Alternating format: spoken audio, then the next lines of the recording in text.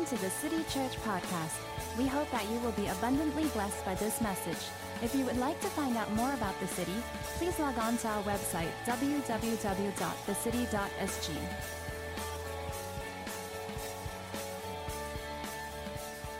My name is Andre. I'm one of the pastors here at the city. In the last month, I recently took over as the lead pastor of the city. So very, very good morning to you. Thanks so much for joining us and being a part of our community. I just love the songs we sang today, and we have a really simple vision in the city, and our vision is this: in our city as it is in heaven. This is our pursuit. This is why we do church. This is why we do the things we do. We desire to see heaven touch earth. Amen. How many of you believe that is a reality? That can be a reality. That is possible. It's not some grandeur, outlandish, unattainable vision, but it is the very heart of God.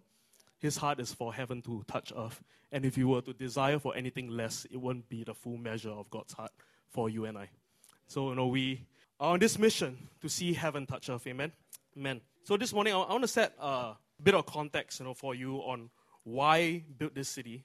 I've always loved the song. Is it okay to like songs? Yeah? I love Starship. It's actually one of our wedding marching songs was a Starship song. What is that song called? We can build. Nothing's gonna stop us now.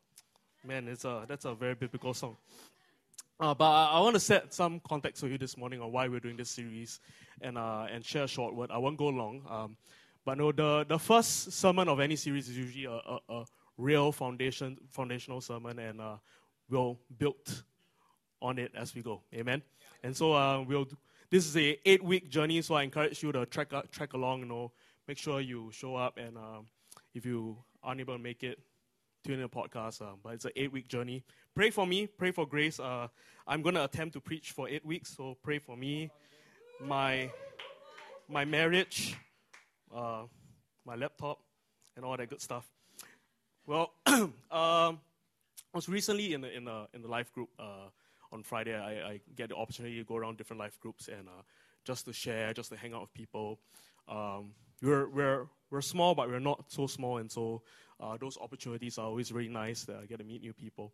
And one of the feedbacks I've gotten recently on church and my preaching is I don't share enough jokes anymore. And I tell the people, I was like, I tried, but I don't get that response. I don't get that laugh, and so I've been really discouraged and really sad lately, This might come as news to you, but one of the reasons why I started dating Amy was because she found that she thought I was the funniest person on planet Earth, and that's pretty high up on the requirement. And I don't know, maybe it's exclusive to me, but gentlemen, is it really important for your wives to find you funny? Yes? Laugh at our jokes, come on. Well, today, before I start, I want to share with you a bunch of stuff. I have the privilege of using Google, and Google shoots out fun stuff every now and then. Today I want to show you some funny church signs. Can we have my slides? Funny church signs. And these are all real. I'm so thankful for our design team. How many of you love that graphic, the Build the City graphic? Come on, I want to turn it into a t-shirt, a hat, a patch. Sarah did it, right? So Sarah. Woo! That's amazing. Come on. I want a t-shirt. And so I'm so thankful for our design team, their creativity, and the beauty they bring to our church. Amen? Come on. Yeah? How many of you are ready for God's word this morning? Yes? Awesome. Let's pray before we begin. Father, we thank you for the opportunity to gather together. Lord, we thank you that when 2 or 3 are gathered, that you are indeed here. God, we thank you for your presence that's already in this place. And Lord, we do not take it lightly. God, we ask that even as we dive into your word this morning, Lord, that you will meet us here. Lord, we say our hearts are ready, are receptive to an encounter with you. God, that's what we are asking for this morning, not to be tickled with nice theology, not to be wowed with facts, with different ideas, God, but Lord, we ask that we will leave here having encountered you. So God, we ask that you will have your way, do as you will. We love you. In Jesus' name we pray. Amen. You ready? Okay. So I have a bit of a challenge here. I'm going to set the context of the series, and I'm going to lay a bit of the foundations or what we're going to do in the next 8 weeks. And so I would love for you to track with me. Respond if you can. Smile, please. For the love of all things pure, smile. Yes, we are happy. We are joyful. All right, let's start. One of the greatest revelations that has been given to the church in recent years is the truth that the church is not a building, it's a people. It's an amazing truth. The church is not a monument, it's a movement. If you were to really study the wordings used to describe the church in the Bible, it always refers to the church as a people, ecclesia, a called out people, a sent out people. It's never in reference to a building, a program, or an organization. It's always about people. It's such a beautiful truth because, we are the church. The church is not a program you attend. It's not an event. It's not a show put up by clergymen. It's a people. You and me, we are the church. That's amazing news. And so, we have to view that through the lens of the people, in that day, in the first century. The notion of going to church didn't exist. Going to church was a weird statement because we are the church. I am the church. We get to be the church. The church was wherever we went. And so, by extension, the presence of God was not something you would access only when you went to church on a fixed day at a fixed time. The presence of God became something accessible all the time because you are the church. Agree with me? Yeah? That means, you can worship at home. You have permission to do so. You don't have to wait till Sunday morning and loon and have that 30-minute fix and then tahan for the rest of the week. You get to do that. You get to crack open your Bible. You do. You don't need permission from the pastor to crack open your Bible. You get to do that at home. Right? But I've discovered this, as a person and as a Christian for the last 10 years, that every truth, no matter how great, how amazing, how powerful, how revolutionary, has the potential to be distorted, perverted, misconstrued into something dysfunctional. Think about the truth about the Sabbath, about rest. We heard about rest last week. Rest, it's a beautiful thing. It's a beautiful thing that we get to partake in, that whole idea of leaning back, of resting in the Lord, of stilling our soul and watching the Lord fight on our behalf. That's a beautiful thing that we get to experience. But if rest even isn't kept in check, isn't governed, it can be misconstrued, perverted, taken to an extreme that it wasn't ever meant to be taken to. And so, it can even be taken to an extreme. Like rest looks like, I don't have to do anything. I don't have to preach the gospel. It's fine. I get to rest. It might look like anytime you face something tough, difficult, inconvenient, uncomfortable, you go, I'm striving. I'm into striving mode now. Now I need to rest. How many of you know that is a dysfunctional view on a beautiful truth? Yes? The truth of we are the church is such a glorious, beautiful truth, beautiful revelation. It's so personal to me and so impacted my walk with Christ. But I've seen it taken to its extreme end. I've had people come to me and they go, Andre, I am the church. What? That means I don't need to go to church. I am the church. The Bible says that I am the church. And so going to a church, being in the house of God, committing to a Sunday morning, putting it in my schedule is a redundant thing. I don't need to have that. I am the church. For all of us here, because we're here on Sunday morning, that sounds like a ridiculous statement. But it might manifest in the form of, hey, today, I don't need to go to church. I have the live stream, but I can just access the live stream, or I don't need to go to church today. I can get my needs met somewhere else. Like, for example, if you were to come to church to get teaching, world-class teaching, and to be wowed by theology, by facts, by truths, by rhymes and synonyms and all that good stuff, I wouldn't be the best person to deliver that, right? We can all agree.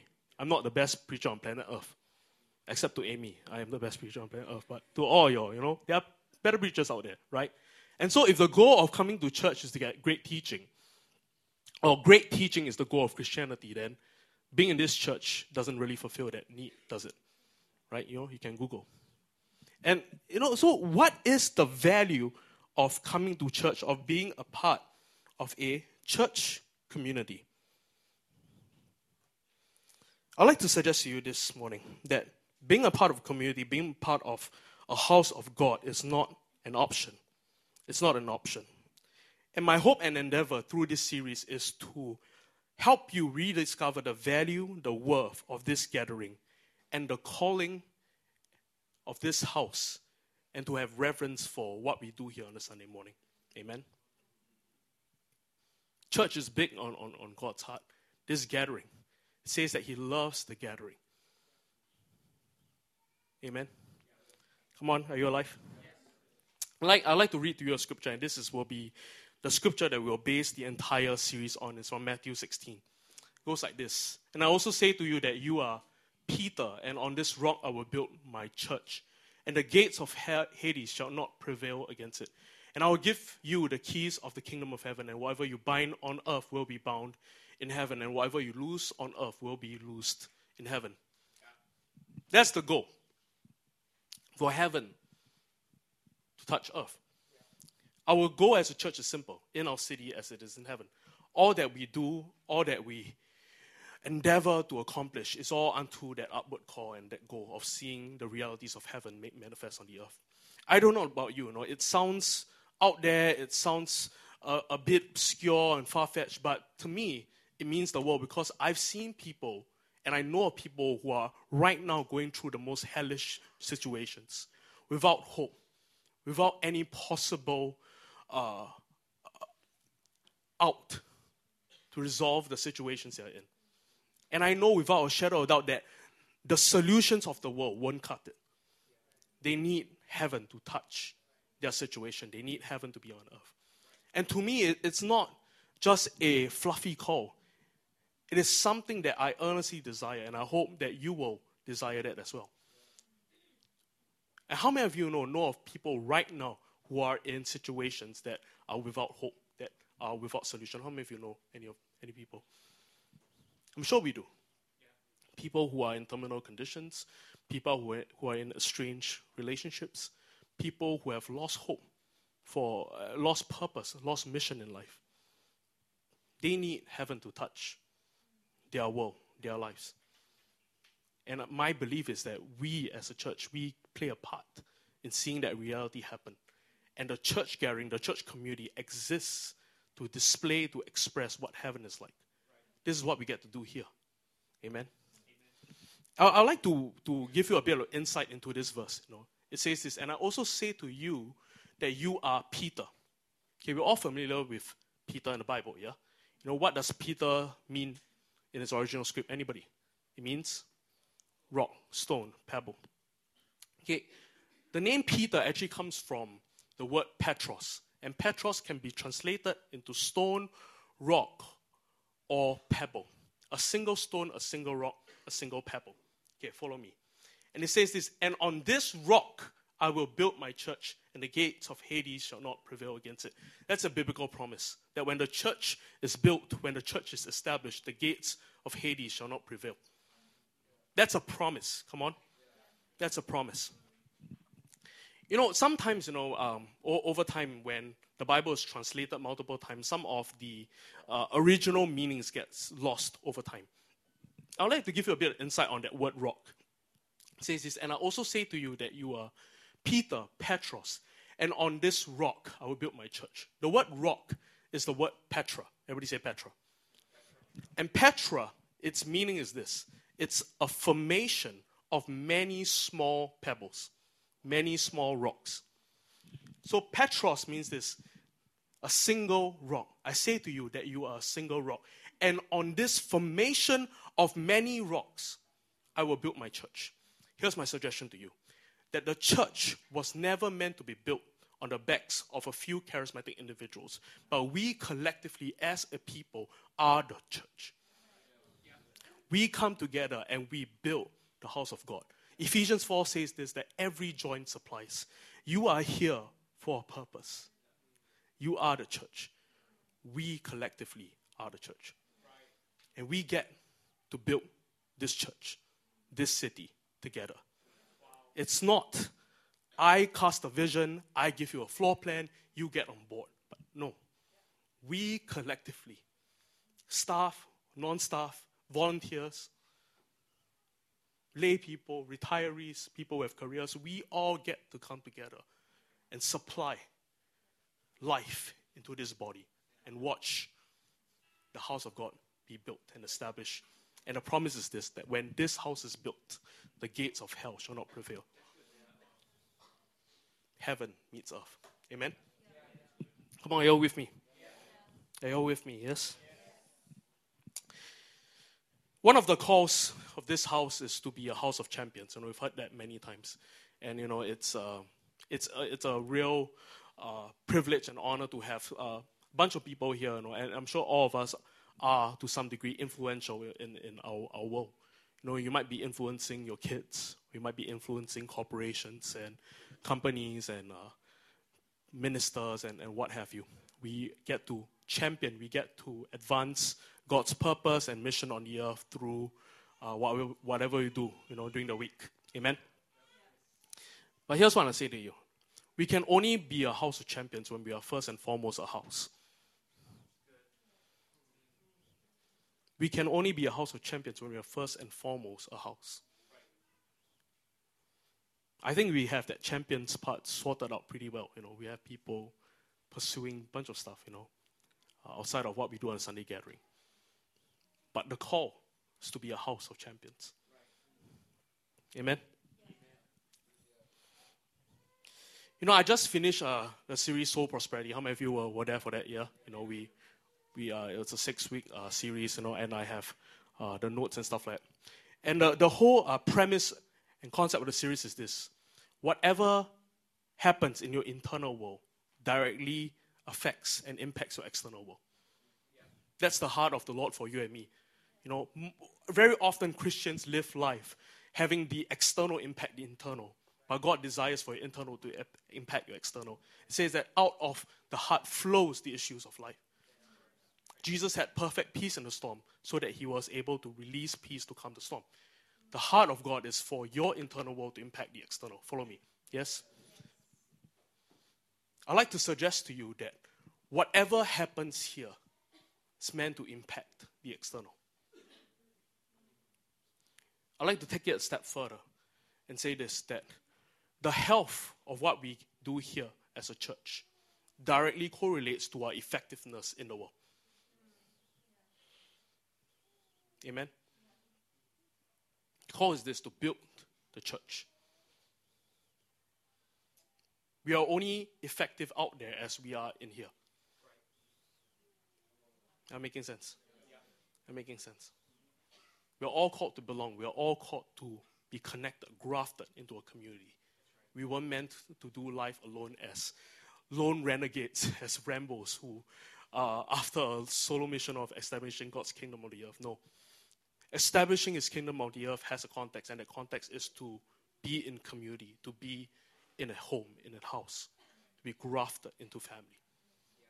And that's why we built this church together. Am I making sense? So through this series, we'll talk about what makes us the church as well as what makes the city the city. We can all agree that as individuals, we have a unique identity, calling, mission, and purpose, yes? But I believe, that extends to churches as well. Every church has a unique identity, calling, purpose, and mission. And through this series, I hope to discover that with you. Am I making sense?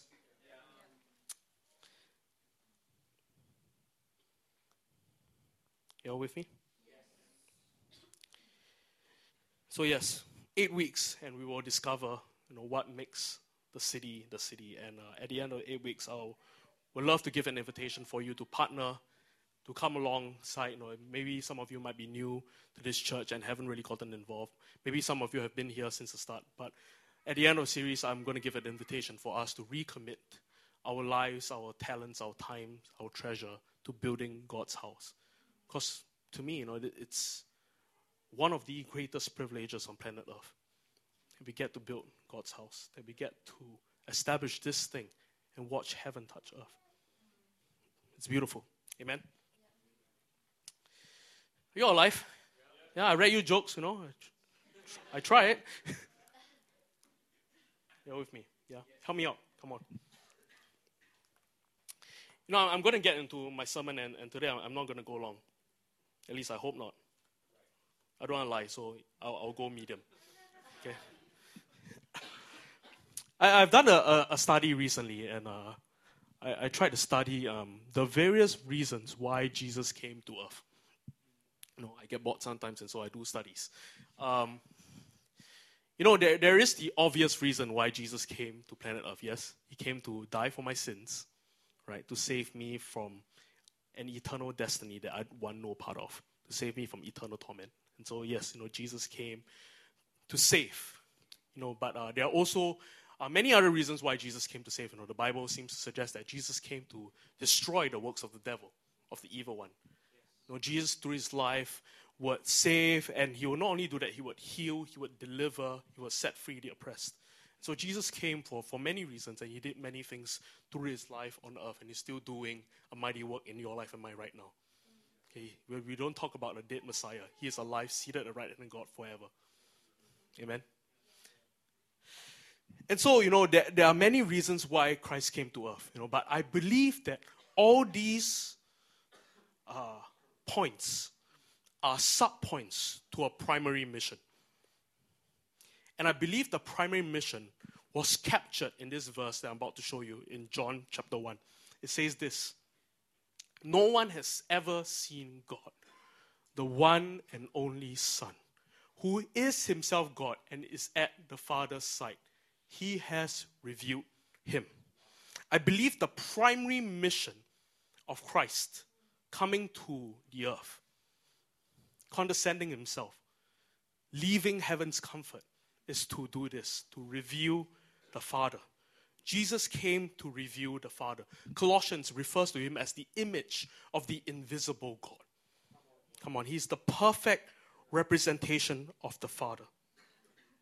There are two foundation truths in Christian theology. Truth number one is this: God is immutable. Say immutable. That means that God does not change and is not subject to change. Point number two is this: God is perfectly revealed in Jesus.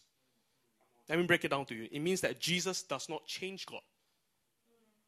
Jesus reveals God. Jesus is God. We do not have a schizophrenic trinity. I love this quote from one of my heroes, Brian Zahn. He says this: God is like Jesus. God has always been like Jesus. There has never been a time when God was not like Jesus. We have not always known what God is like, but now we do. Now we do. Christ is the perfect representation, revelation of the Father. He came to reveal the Father. Amen? It's so controversial.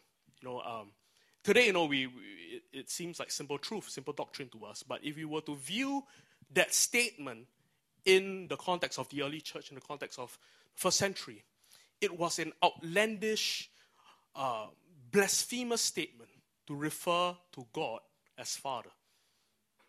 Jesus, is on mission to reveal the Father, but not only that, he would constantly refer to himself as the Son of God, praying intimate prayers and calling God Abba, Father. In the Old Testament, in the old days, before the cross, whenever the name of God was written, and catch this, no man was allowed to utter the name of God. It was held with such reverence and to some degree such distance. And whenever the name of God was written by the scribes on the scrolls, whenever it was written, they had to take the pen that was used to write that name immediately and burn it ceremoniously and take a new pen out and begin to write again. Every time. Can you imagine? For God, and chug it, so loved the world that God, you have to keep chugging it ceremoniously and burning it. Because they held the name of God with such regard. They held him with such reverence and to some degree, distance and fear. Fear of punishment, fear of death. And then Jesus comes onto the scene. This guy from out of nowhere and calls himself the Son of God. Refers to he whose name is not even to be mentioned, whose name is treated with such regard and respect, and he refers to him, the image of the invisible God, as Abba, as Father. That is crazy, right? Are you with me? But catch this, Jesus didn't just stop at the proclamation of his status as the Son of God. He then invites you and I, sinners, flawed people, people who don't have it all together, into a relationship with his Father. And that is captured in what I believe is the most iconic prayer and defining prayer that Jesus ever prayed. That's the Lord's Prayer. Okay, can we have that up? We sang about it earlier. Trust me, we didn't orchestrate this whole thing. It just happened. So, yeah, worship team. One thing about the Lord's Prayer, is okay. Let's just go for it. Matthew 6. This then is how you should pray. When the disciples asked Jesus how they should pray, and Jesus replied in this manner. Pray like this. Our Father in heaven, hallowed be your name. Your kingdom come, your will be done on earth as it is in heaven. Says our Father in heaven, hallowed be your name.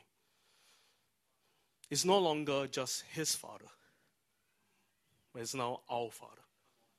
When he taught the disciples to pray in that manner, he was essentially saying this, that you get to be grafted, you get to be part of this family, you get to be part of this union. Pray in this manner, our Father. You get to be intimate with him. You get to be connected with him. No longer do you hold him at a distance. No longer do you have an unhealthy perspective and an unhealthy fear towards him, but now you get to draw close. He is your Abba too. He is your Father. Am I making sense? Our acceptance into God's family is the basis of all that is the kingdom. Catch this. It says, our Father in heaven, hallowed be your name. Your kingdom come, your will be done on earth as it is in heaven. That relationship, that connection, that truth that we are accepted into God's family undergirds, holds up all that is the kingdom. We can't pursue the kingdom without pursuing a relationship with the Father. They are not mutually exclusive. They are one and the same. This kingdom that we talk about, this kingdom that we pursue has a context, and that context is this. You and I are loved, accepted, have a place that we belong in the Father. It's not just a side theology that we bring up every now and then. No, it's the very basis, the very foundation of our faith. And it's the very thing that Christ came to establish on the earth. He came to reveal the Father. Not just show you who he is, but tell you that you get to be in relationship with him as well. He came to make that possible. He came to make the Father accessible. Am I making sense? Thank you for responding, people. Am I making sense?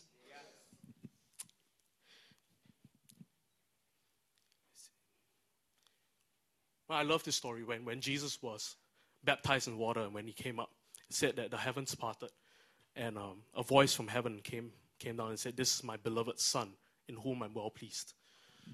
It's a simple story, simple truth, but how many of you know that at that point in time, Jesus hasn't done any ministry? He hasn't done anything for God, so to speak. He hasn't healed the sick, he hasn't delivered a bunch of people, he hasn't preached, he hasn't done any of that. But God said, "This is my Son, in whom I'm well pleased."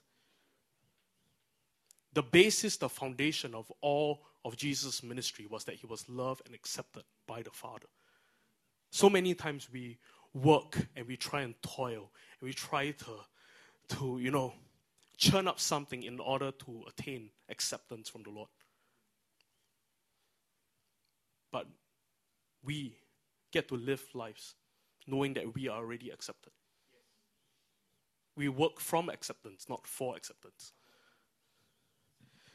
Making sense? When we move away from the concept of family, this connection, this union with God as a Father. We move away from what is the kingdom. They are mutually exclusive. They are one and the same. Family is a big deal to God. And we are on a mission to build this church, to see God's kingdom established on the planet.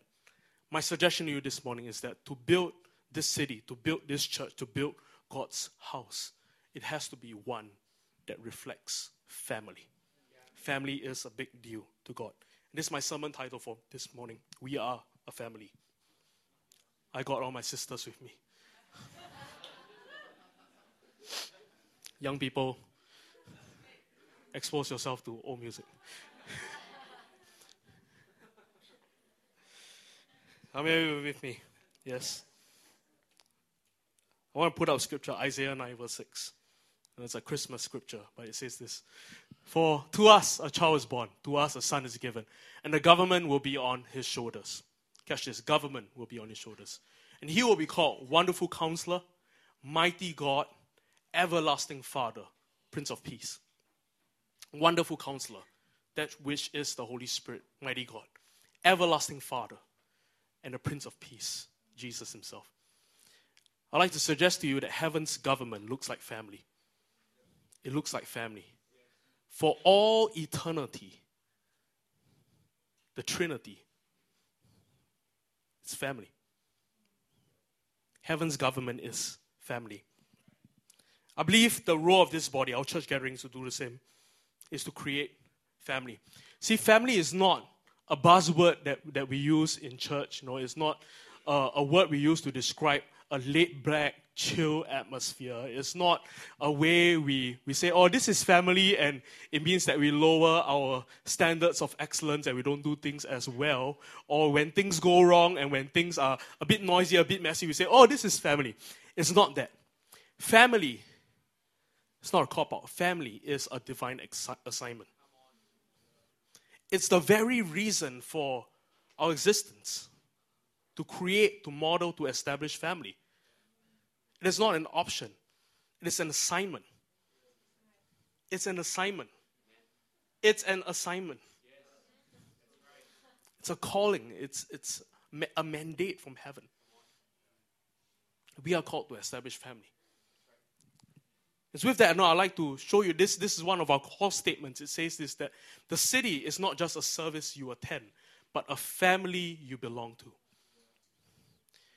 The fundamental belief is this, that this community is not an event.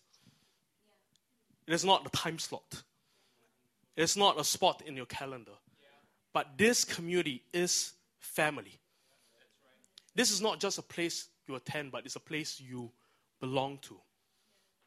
And I think I'll go through whatever I'm about to say, and I believe I'll go through the years is to discover what family is like.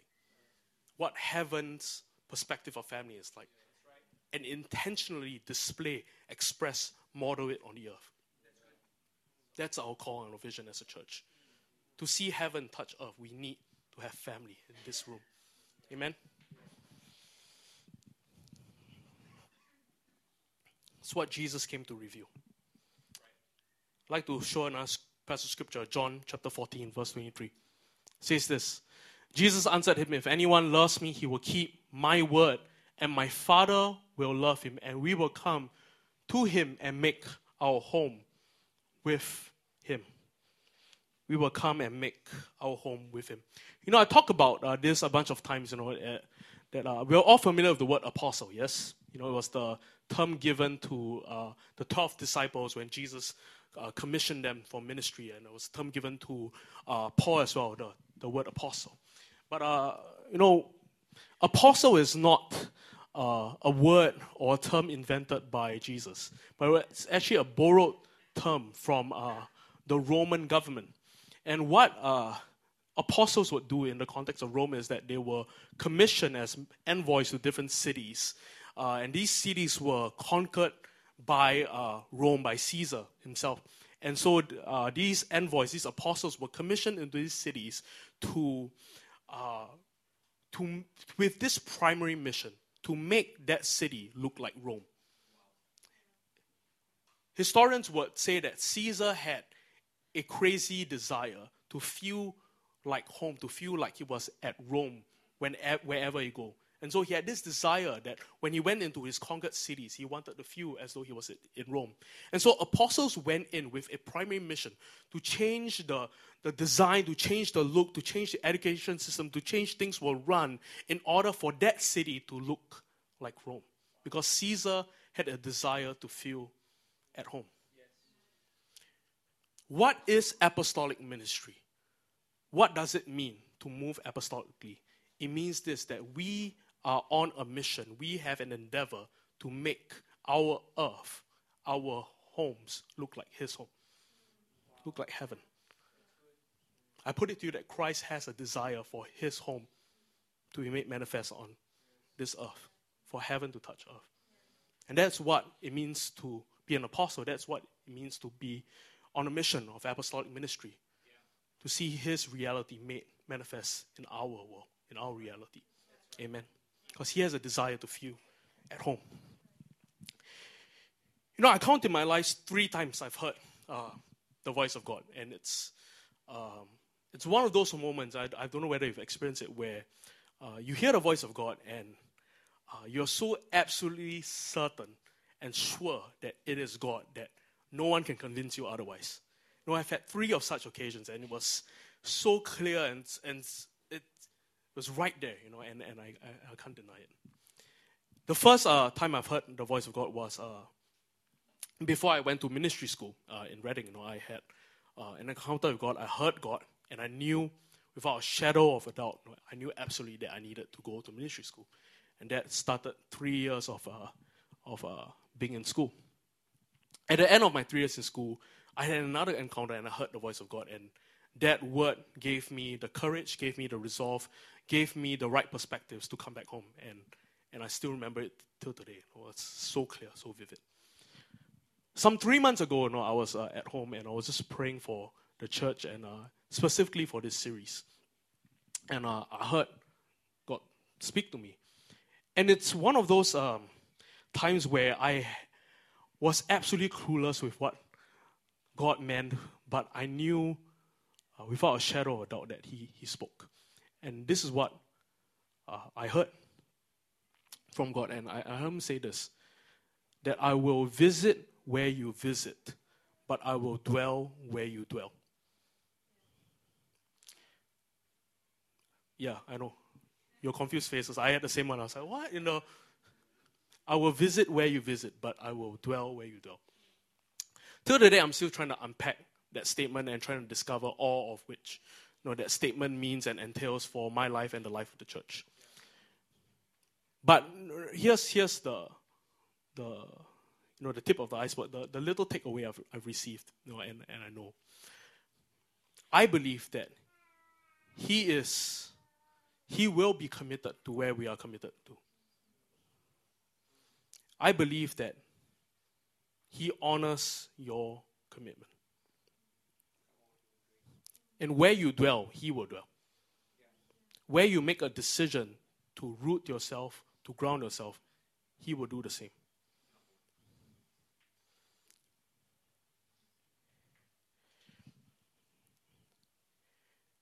A house will still be a house even if it's unoccupied. But a house can only become a home when it is occupied. In order for us to see that verse made reality and made manifest in this church, He has to be here. I will dwell where you dwell. I'd like to suggest to you that the measure of God we see in this room, in our service, you know, in the various things we do, is directly correlated to the measure to which we will sacrifice, to the measure to which we will give, to the measure to which we will dwell. Amen?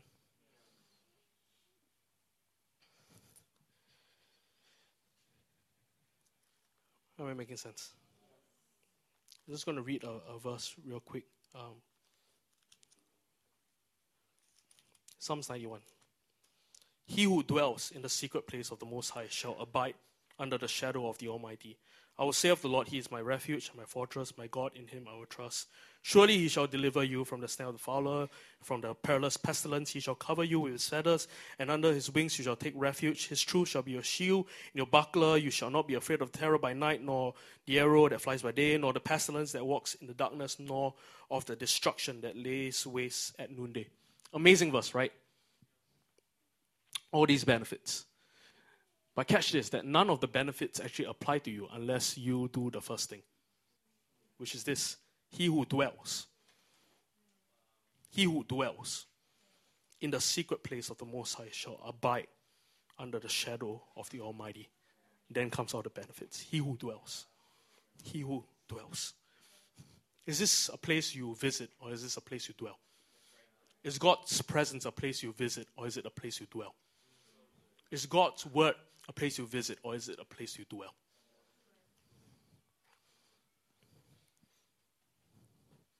Keeps my word, and we will come make our home with Him. Amen. My hope is for us to regard the city not just as a place we attend, but a people, family, community, a home that we belong to.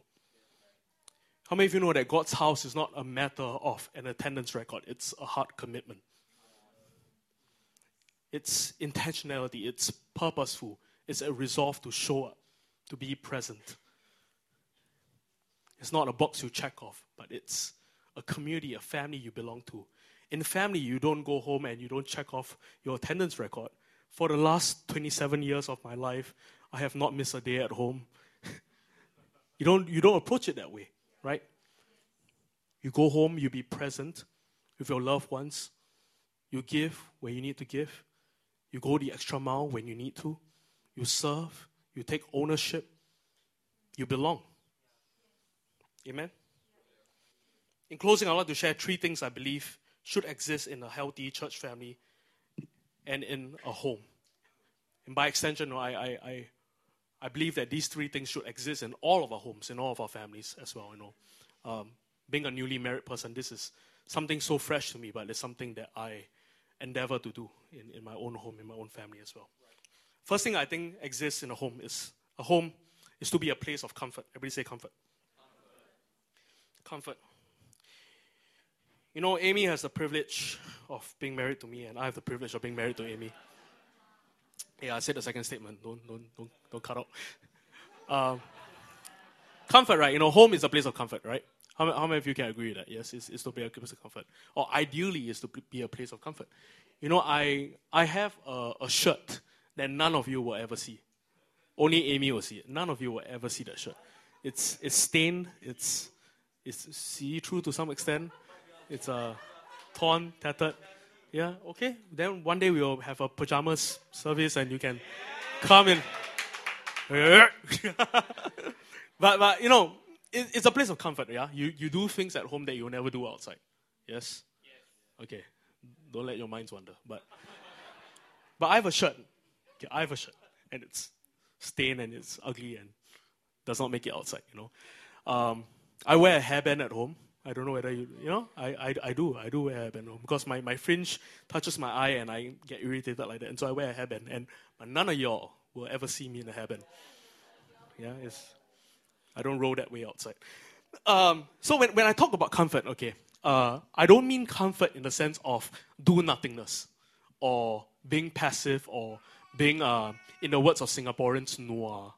I don't mean that. But I mean comfort in the sense of belonging. Everybody say belonging. I heard this profound statement once, and the preacher said this, that the 12 disciples, belonged before they believed. They belonged before they believed. It's so profound. Don't let this statement slip by. The disciples belonged before they believed. Read through the Gospels. While they were with Jesus, while they were with the Messiah, while they were doing the stuff with Him, they struggled with their belief. They weren't all there. I mean, some of them would say they are all there, but, towards the end, you realize that they are not there. They belonged before they believed. It is such a profound statement. Because sometimes we put belief as a prerequisite to belonging in the church, this family. We put belief. We put having the right perspectives, doing the right things, abstaining from the right things, having the same standards, believing in our tenets of faith, our belief system. We put all these things as a prerequisite to belonging when Christ never did that. They belonged. They had a place to call home before they believed. What will it look like to be a church like that? Where people could find belonging, could find safety, could find hope, even before they believe. We inadvertently do that, do we? Hey, you saved already or not? Or when people come in, maybe they are all tattered up, or they have different, values. You come in and you should get that worked out before you come in. They put it as a prerequisite. I did missions in Haiti a couple of times, and I remember once just preaching gospel to a man on the street, and he got saved, praise God, and we were talking to him after that moment, and I was like, hey, you should come to church. I know this church that runs at this timing, at this location. You should go and you should attend. And he said this to me, sir, I can't attend the church because I don't have a suit. I don't own a suit. And he began to share me this experience where we once went to a church, and because he didn't have a suit, because he wasn't dressed appropriately, they told him, sir, you cannot be a part of the church. You have to come back another day when you get a suit. We don't do that here. Some of you are in berms and slippers. Hey, do whatever you want. I'm cool. One day we might even have hats on the worship team. Or, yeah, calm down. Yeah. How many of you would love to see Desmond in a hat? I would. A cowboy. Right? No, I mean it sounds like a weird thing. You mean you need to wear a suit in order to come to church? Hey, for some churches, yes. We might not require a suit, but we might have other requirements, other prerequisites that we unintentionally put on people, yeah? Right? But what will it look like to be a place that allows people to belong before they believe? That making sense? Here's my conviction, and here's what I believe we all should be convicted about. It's this fact that Jesus spent more time sitting with sinners than he did standing up against sin. Jesus was known as a man who would sit with sinners, who would spend time with them, who would love on them, more than he was a man of principle, righteousness, standing up against things. I think sometimes we are so concerned with appearing right that we unintentionally neglect the first and second commandment. It making sense? Running out of time, but let's have this scripture, Galatians 3:28. Love this verse. It says, there is neither Jew nor Greek. There is neither slave nor free. There is no male and female, for you are all one in Christ Jesus. I believe that Jesus came to eradicate 3 divides that we have entertained over time. He came to destroy the divide between the supernatural and natural. To Jesus, there's no supernatural. It's only natural. He came to destroy the divide between what is secular and what's sacred. Because you are a royal priesthood, all that you do is sacred. God desires to be involved in your church service as much as he does your work, your careers, your family. He came to destroy that divide. But the last divide I believe he came to destroy is a divide between us and them. There's no longer us and them. We're all one in Christ Jesus. That means that extension of family, that extension of belonging, that extension of calling God Father is not restricted to this faith community. But it's an open invitation to all of God's children. Teach them to pray, Our Father. The lie is this, that your faith is personal. Therefore, it is to be private. I put it to you that your faith, though personal, is not meant to be private. When I read the writings of Paul, I notice that whenever he mentions God, he always refers to God as our Lord. A few times he says, it's my Lord.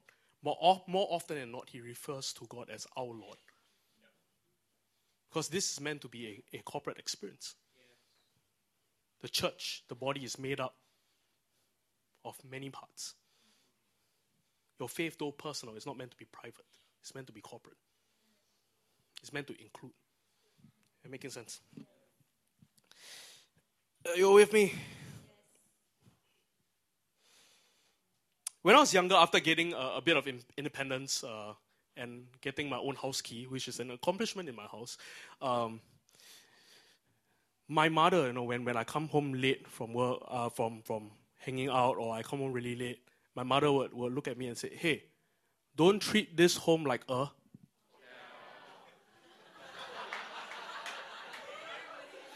Do you have the same mother? No. It's true, right? Don't treat this home like a hotel. In unison. Oh, beautiful. It's true, right? Right? What does my mom mean? My mom means, don't visit here. Don't come in and out, in and out, in and out. But belong. Belong. This is a home. This is a home. Don't treat this place like a hotel. It's a home. But one of the things my mom would do is that my mom is a really thoughtful person, and she would think a lot, And so whenever we are not home, my mom was like, "Man, are they going to get kidnapped?" Right? And so this is what my mom would do, even when we hang out late, and my siblings can attest to it. We will be out late, and my mom will make sure that the door is not bolted, door is not locked, locked, and she would be in a room, and the lights will be on, and she will wait for us to come home. And so it's like a strategy to guilt trip us to come home earlier, because it's like don't want to make her stay out too late. And so I would come home, no matter how late I went out or whatever I was up to. I would come home and the door would be open, it will not be bolted, and the lights were always on. This is what I hope our church can be. That no matter, I'm a mother that worries. But no matter where we go, no matter what we do, no matter how far we run, no matter how lost you are, no matter how without rest you are, no matter whether you believe, whether you have all the right things in place, whether you are struggling, whether you are in the pit, in darkness, that you know that this church, its doors will always be open, its lights always on. Because there is a community, there is a family that waits for you. Think about it, The father in the story of the prodigal son, he fattened the calf in anticipation for his son to return.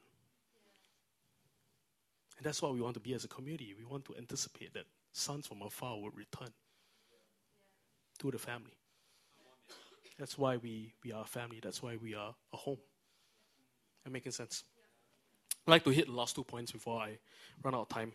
I believe that a home is to be a place of covering. Everybody say covering. Home is to be a place of safety. Our default almost, you feel safe to be yourself, and not just that, to share needs and have them met.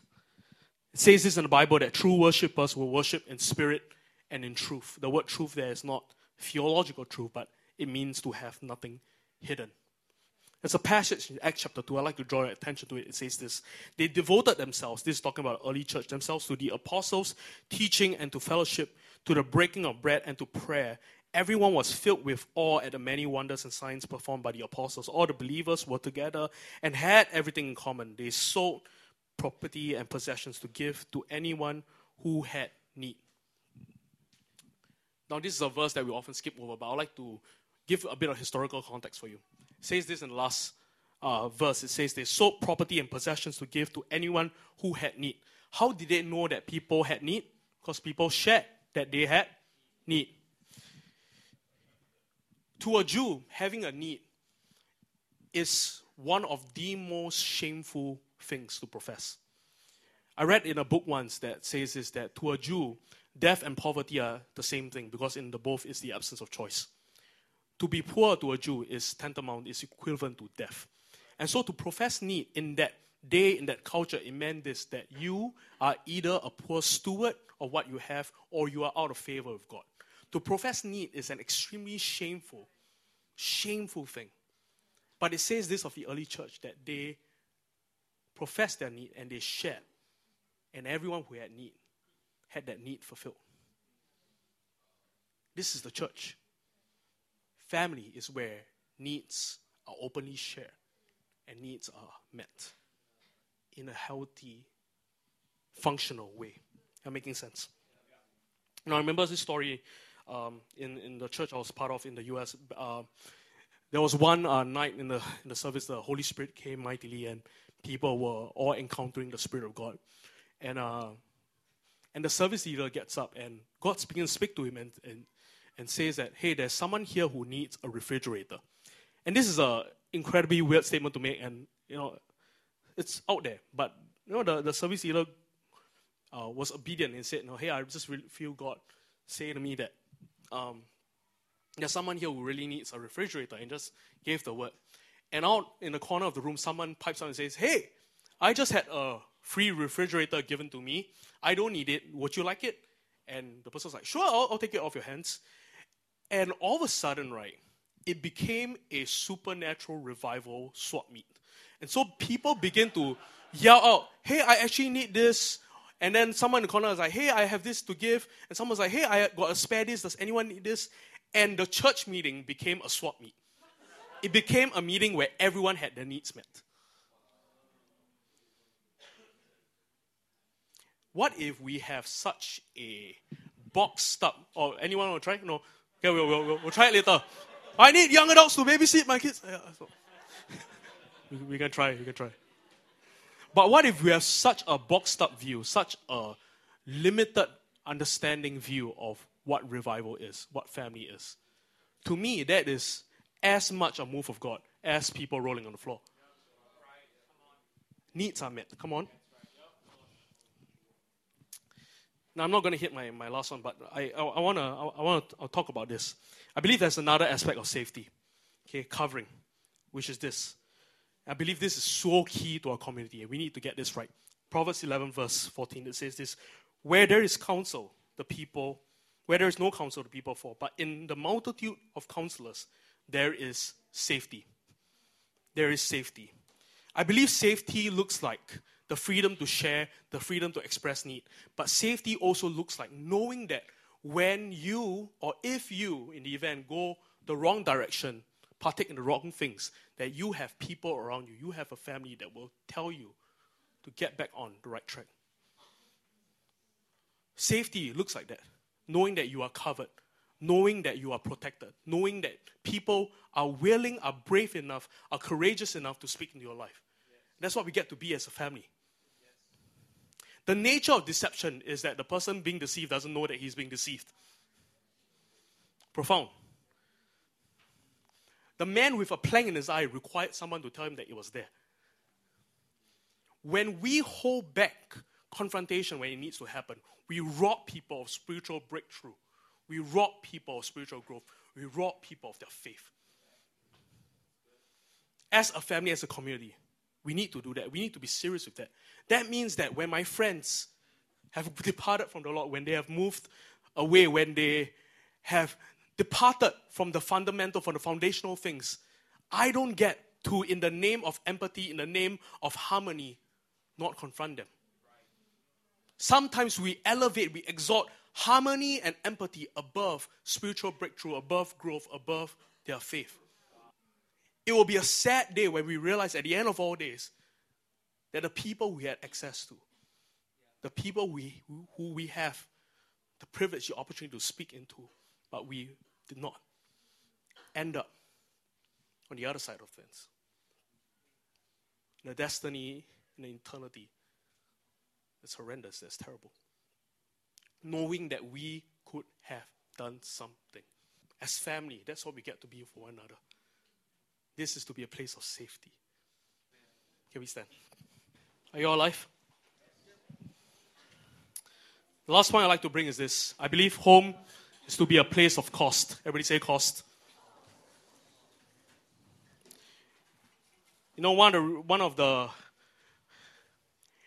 I go to people's houses really often. But imagine, if you will, if I were to go to John's house tonight and I use the bathroom and eat some potato chips. As I was leaving, he charges me 20 cents for the bathroom visit and 50 cents for the potato chips. How many think that would be pretty ridiculous? Yes? Yes?